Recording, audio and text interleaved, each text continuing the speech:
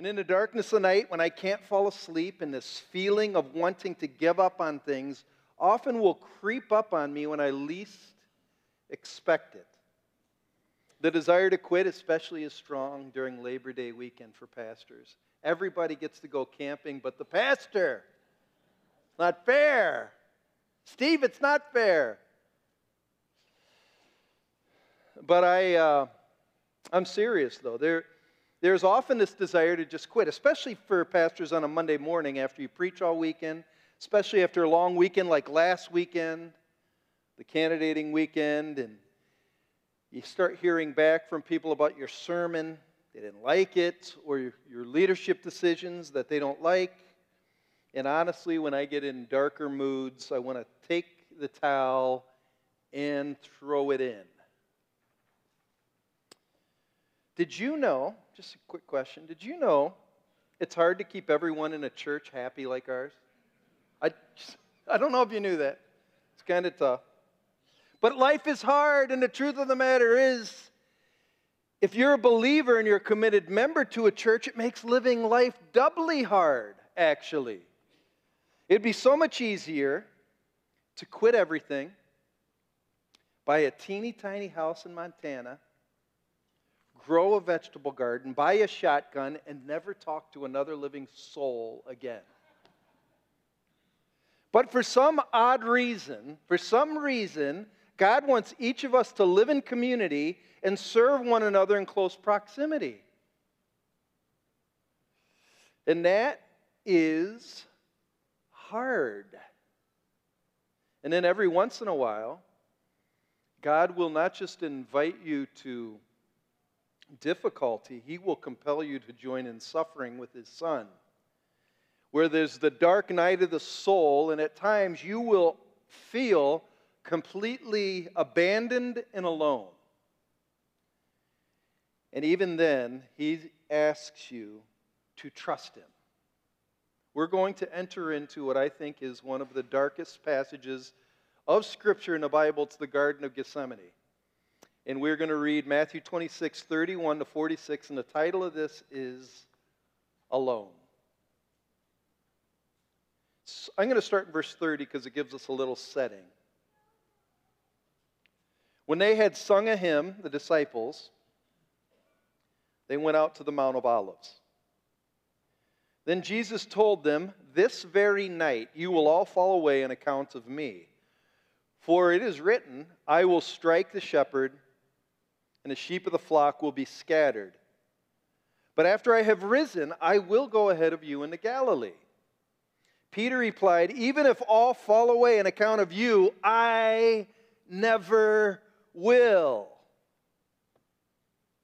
"Truly I tell you," Jesus answered, "this very night, before the rooster crows, you will disown me 3 times. But Peter declared, "Even if I have to die with you, I will never disown you." And all the other disciples said the same. Then Jesus went with His disciples to a place called Gethsemane. And He said to him, "Sit here while I go over there and pray." He took Peter and 2 sons of Zebedee along with Him. And He began to be sorrowful and troubled. Then He said to them, "My soul is overwhelmed with sorrow to the point of death. Stay here and keep watch with me." Going a little farther, He fell with His face to the ground and prayed, "My Father, if it is possible, may this cup be taken from me. Yet not as I will, but as you will." Then He returned to His disciples and found them sleeping. "Couldn't you men keep watch with me for 1 hour?" He asked Peter. "Watch and pray so that you will not fall into temptation. The spirit is willing, but the flesh is weak." He went away a second time and prayed, "My Father, if it is not possible for this cup to be taken away unless I drink it, may your will be done." When He came back, He again found them sleeping because their eyes were heavy. So He left them and went away once more and prayed the 3rd time, saying the same thing. Then he returned to the disciples and said to them, "Are you still sleeping and resting? Look, the hour has come, and the Son of Man is delivered into the hands of sinners. Rise, let us go. Here comes my betrayer." So, in our study of Matthew, we are at the very end. It's the foot of the cross. Jesus is done teaching. It's time for him to finish what the Father has sent him to earth to do. It's the last day of his mission. And it's a dreadful, horrifying day. He's preparing to enter the belly of hell's beast, the center of this storm that sin caused. The red teeth of the monster we created through our rebellion is getting ready to bite. And he's asking his disciples to join with him as he begins the dark descent to the cross. And honestly, if it was me that had to follow him at this time, I am sure with just the oppression of the demons that are there, I would want to quit. I'd want to leave. Jesus and his disciples just left the upper room. And as verse 30 said, they went to the Mount of Olives, the Garden of Gethsemane. They went there to pray. If you were to go to Jerusalem today, it's still there. Actually, Pastor Ken and Rhonda got back recently, and they said some of the trees that Jesus probably was at are still there. They're thousands of years old.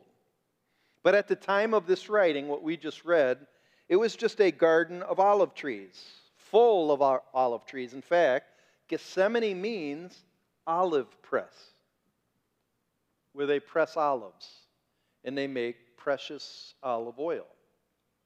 So what you do is you take all the olives, put them in a vat, stamp on them, and then out flows the precious oil that the Jews used for many different things.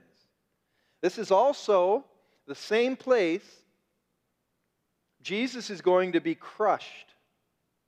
So out of his life will flow the precious oil of salvation that's wrought by the Holy Spirit.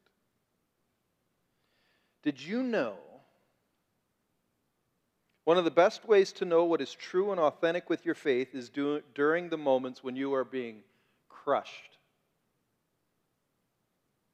And when you are being crushed, when you are being pressed, when the world's coming down on you, Satan wants you to quit. He wants you to quit, because if you quit, the precious oil wrought by the Holy Spirit in your life will never be produced, ever. Satan especially wants pastors to quit, which we're going to talk about in a little bit.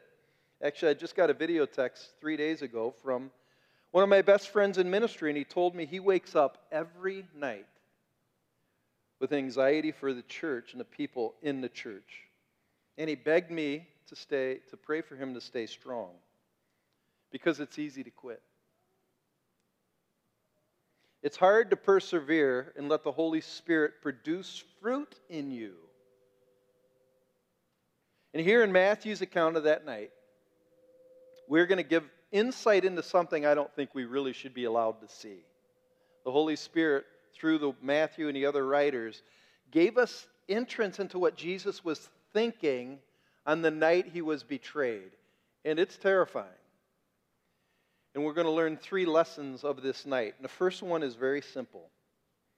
Following Jesus is not for the faint of heart. That's what verses 31 to 35 is all about. Look at verse 31. I have it right here. You will all fall away, Jesus says, because of me.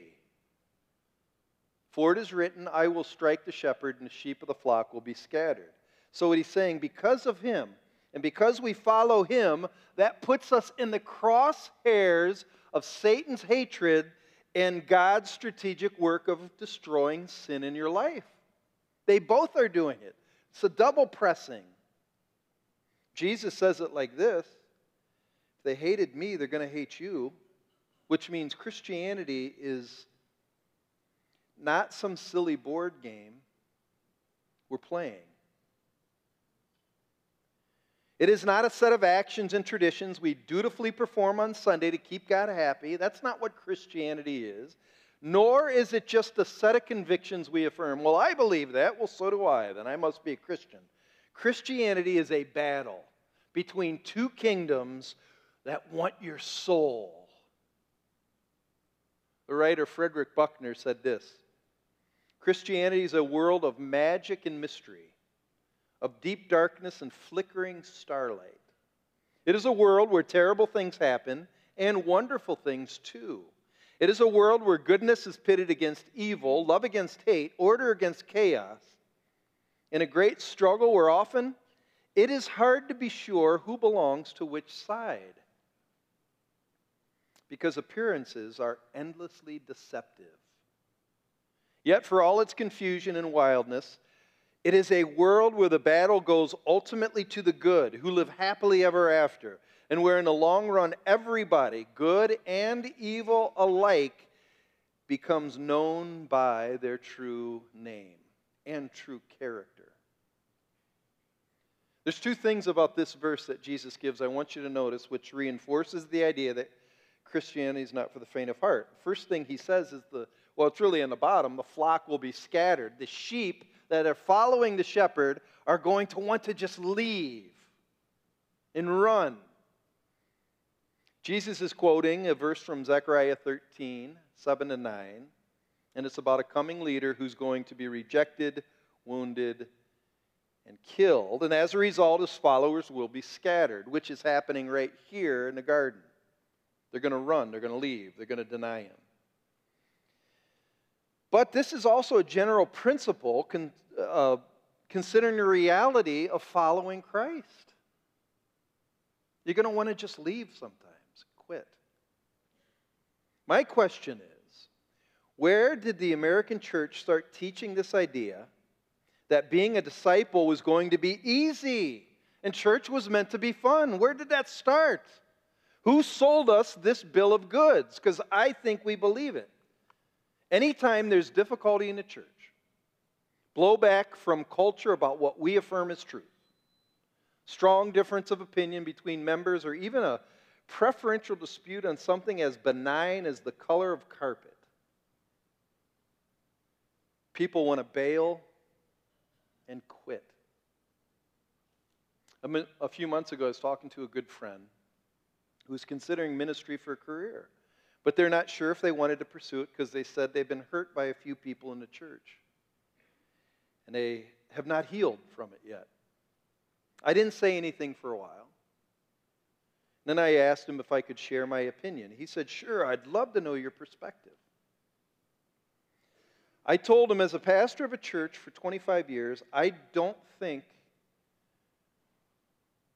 there's a week that has gone by where I haven't been hurt by someone in the church. There are many times I wanted to quit because of the nitpicking, backbiting, and predicting of catastrophic failure for the church. But I began to realize that if I quit every time I was hurt by someone, then I could never leave my house. And then he said, "Yeah, but that's your job. You're a pastor." And then I thought about it later. Isn't that every Christian's job? To be patient and long-suffering with each other? Or is that just the pastor's job? And doesn't it say something in Scripture about how love never fails? Second thing Jesus says is some will fall away. The word fall away is the word that Jesus uses for stumbling block. The Greek is scandalon. He's going to be a stumbling block, and actually following him is going to cause people to stumble. Peter heard what Jesus said, and in his brashness and his confidence, he said, "I will never fall away." And it's commendable. It's confidence in his love for Christ, but it's also very prideful. This confidence of Peter's, you can't sustain it by just sheer willpower.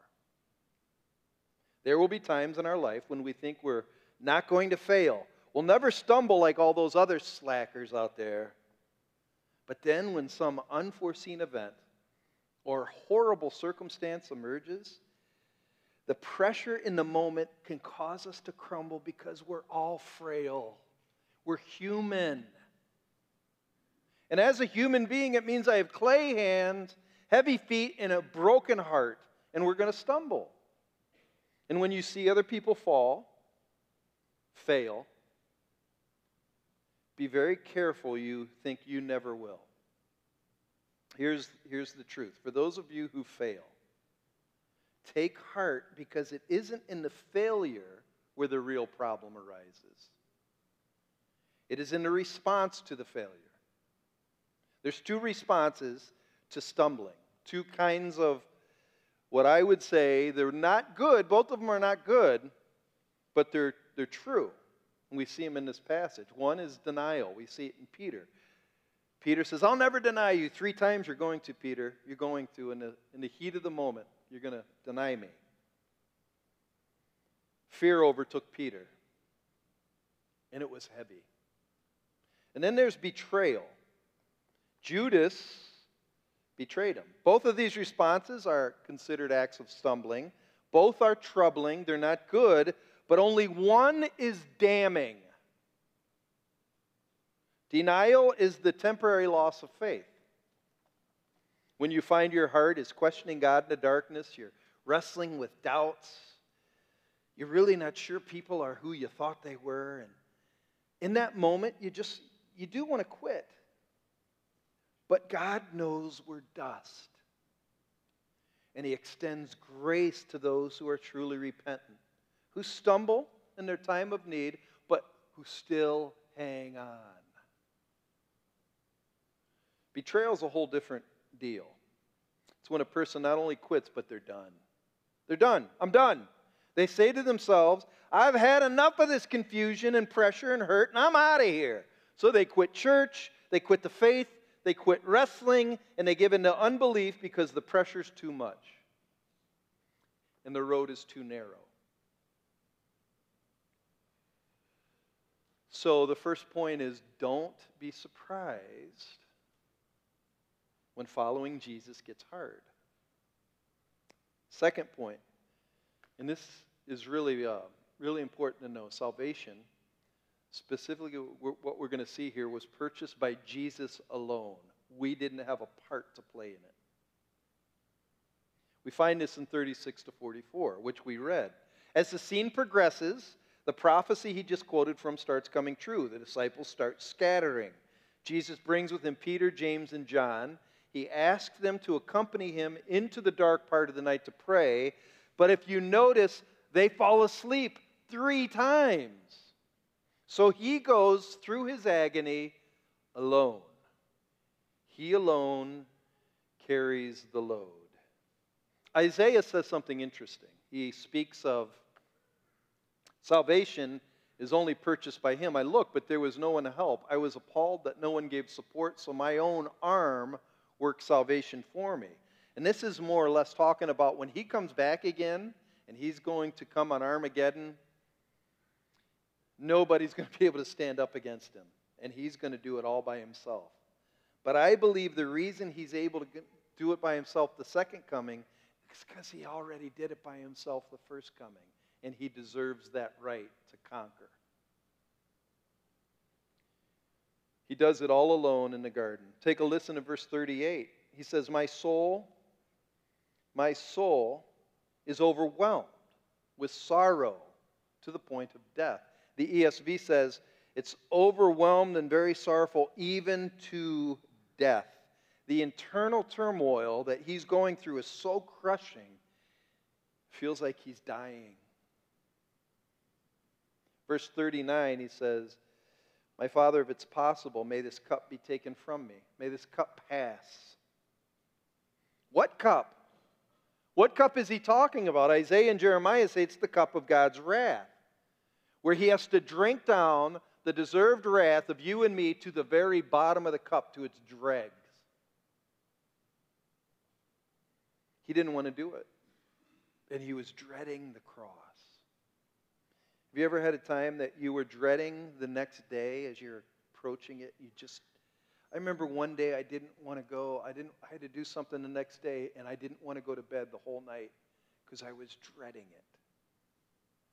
And it's this inward turmoil that's actually worse than the experience you face. Jesus is filled with that same dread, anxiety, and terror as he considers the cross, because he has to become sin for us. The man who knew no sin had to become sin for us. He was going to feel the direct abandonment of his Father, which he never had ever in all eternity. He had to carry our guilt and shame, something he never had to do before, and then he had to die.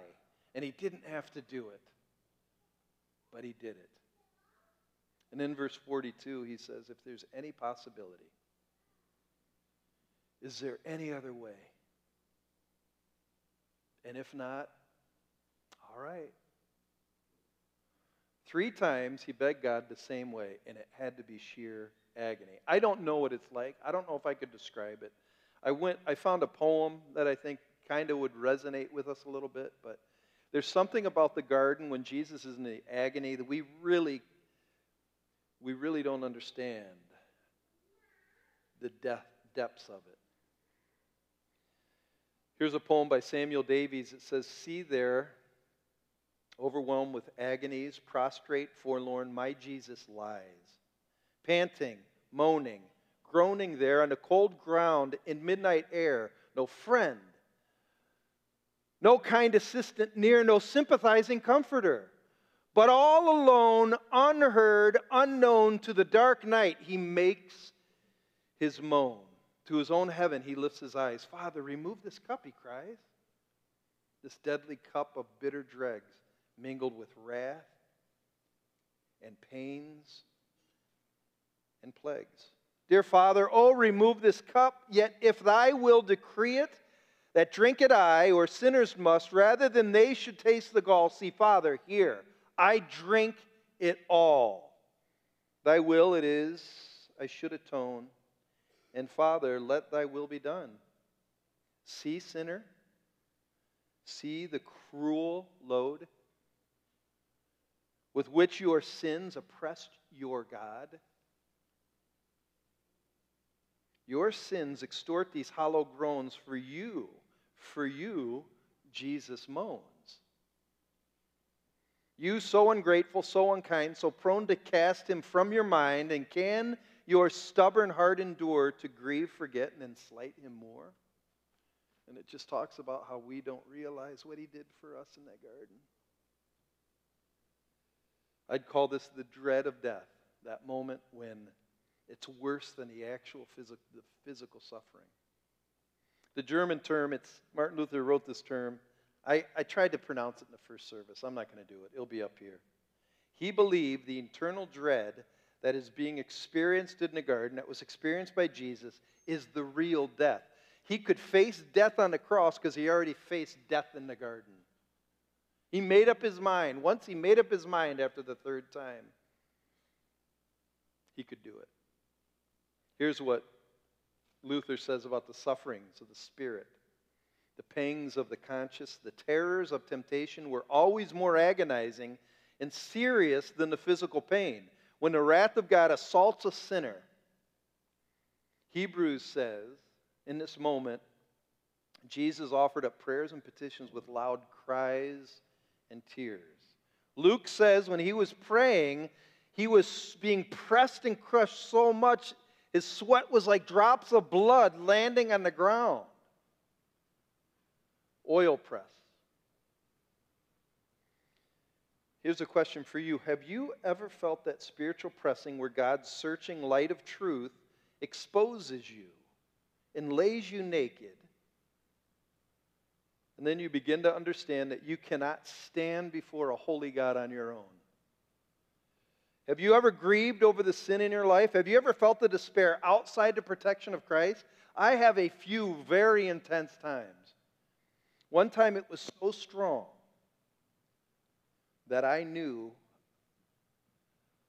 I deserved those fires of hell. It's a horrible moment when you're found out, you can't hide, and all you can do is fall on your face and plead for salvation. It's, to me, this kind of dying, which we must all go through if we're going to get to the other side and find new life, the new oil of the Holy Spirit. Which brings us to the 3rd point. Personal salvation is between you and God alone. Nobody can go there for you. You have to go yourself. In verse 39, it was the climax of the wrestling match. My Father, if it's possible, may this cup be taken from me. Yet, not as I will,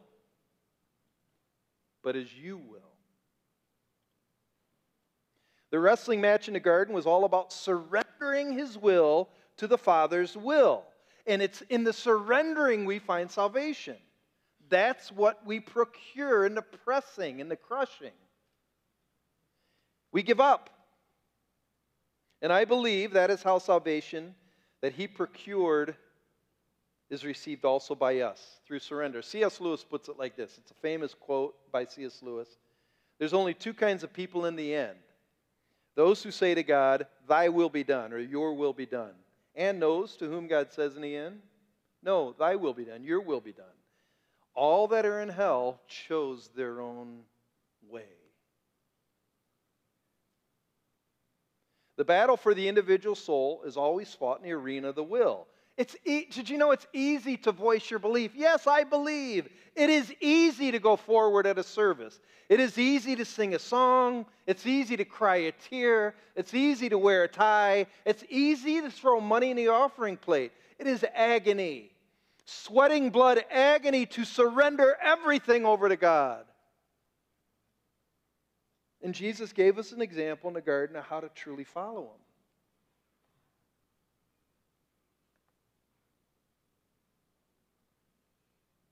When he comes for us,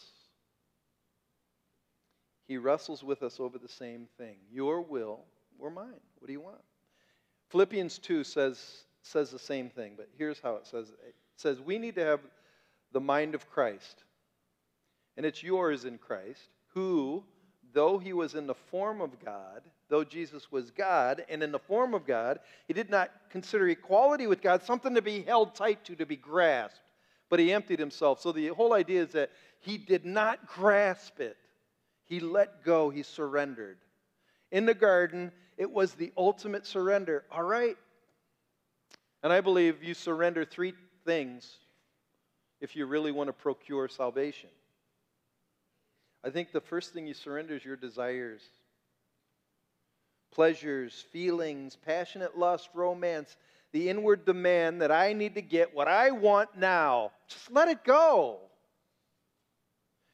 Jesus wanted to be alive. He didn't want to have to die for Chris Weeks. I don't want to die for that guy. It was his choice. I didn't do anything wrong. The Father said, but Jesus, it's the only way Chris will make it. You got to die. I don't want to do it, but I'll let it go. Your will.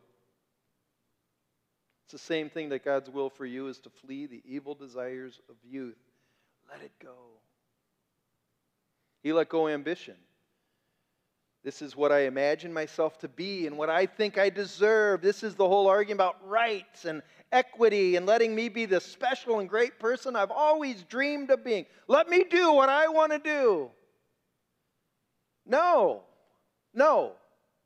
I need to fulfill the purpose for which God designed me. It's his calling, not mine. Honestly, we think we know what's best for us, but only God does. So let go. Quit grasping. And then the final thing, he let go his position. Satan offered it to him. You can rule the world. Just bow to me.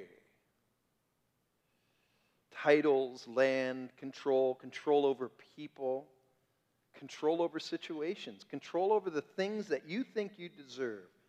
Trust God's timing and his work. Jesus gave up control of his life at the age of 33. He died. He still had his whole life ahead of him. He could have been the greatest leader this world has ever seen with the breath of his mouth. But he's like, I got to do something first. What's that? I got to die for Chris Weeks.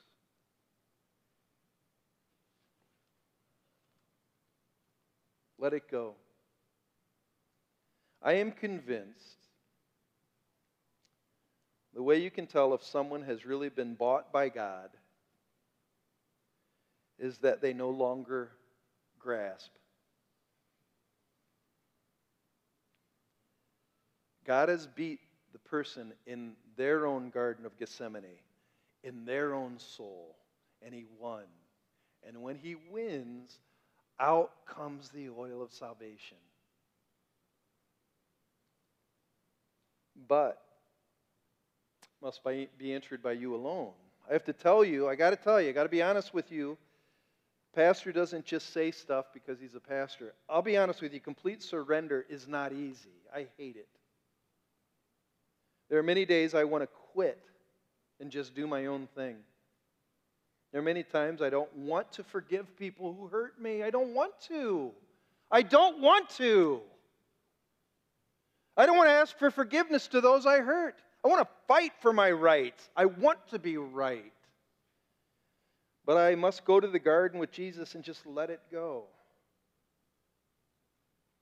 I have to also tell you, there'll be times in your life when you decide to make decisions that are clearly obedient to Jesus and no one will join you. And you're going to be abandoned. And oh, is that hard. But I must tell you, hang in there because the sweet oil is being produced. Though none go with you, will you still follow? I want to tell you a story about my dad. It's a quick story, but I'll never forget it. God had plans for my dad, other plans for my dad than religious contentment. He wanted more of my dad. When God wants more of a person, He uses a season of difficult testing so that the person being tested will reach out for him and find him. My dad was that man.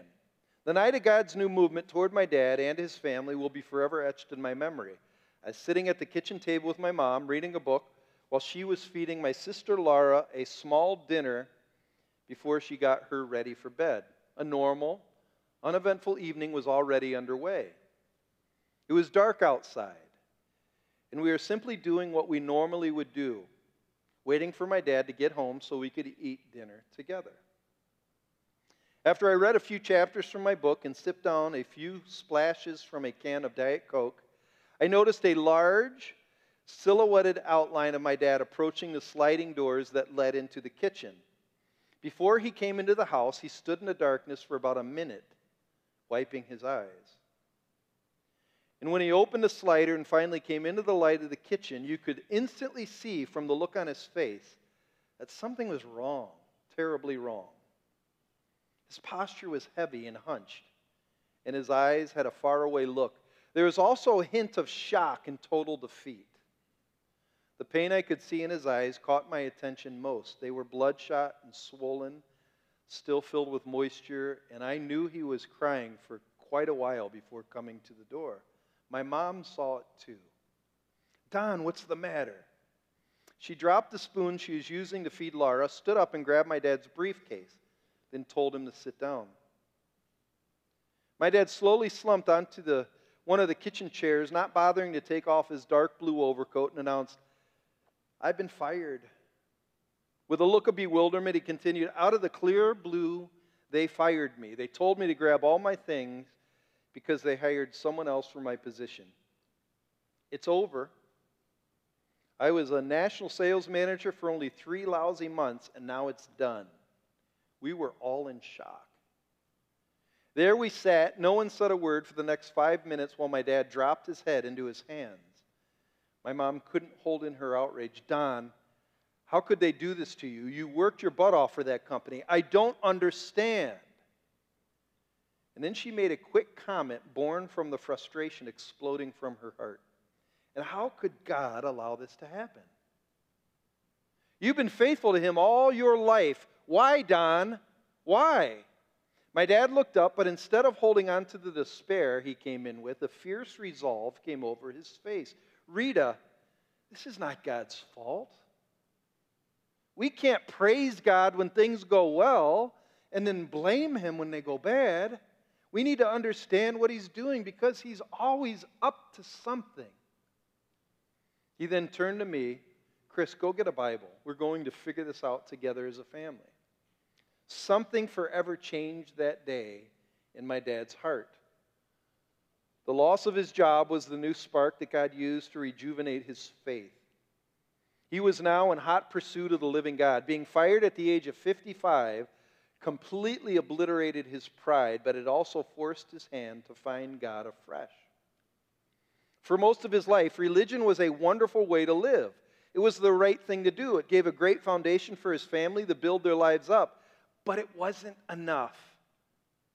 God wanted my dad, and for the first time, my dad only wanted to know God and his unvarnished truth.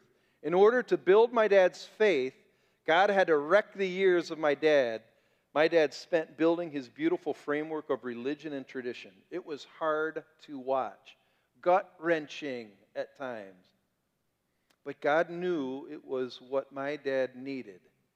Jesus was on the hunt for Don Weeks, and he caught him. Some of you are going through terrors that nobody knows, anxiety that's dark. Some of you want to quit.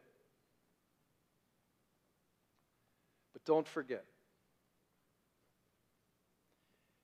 it's in the crushing that the oil is produced.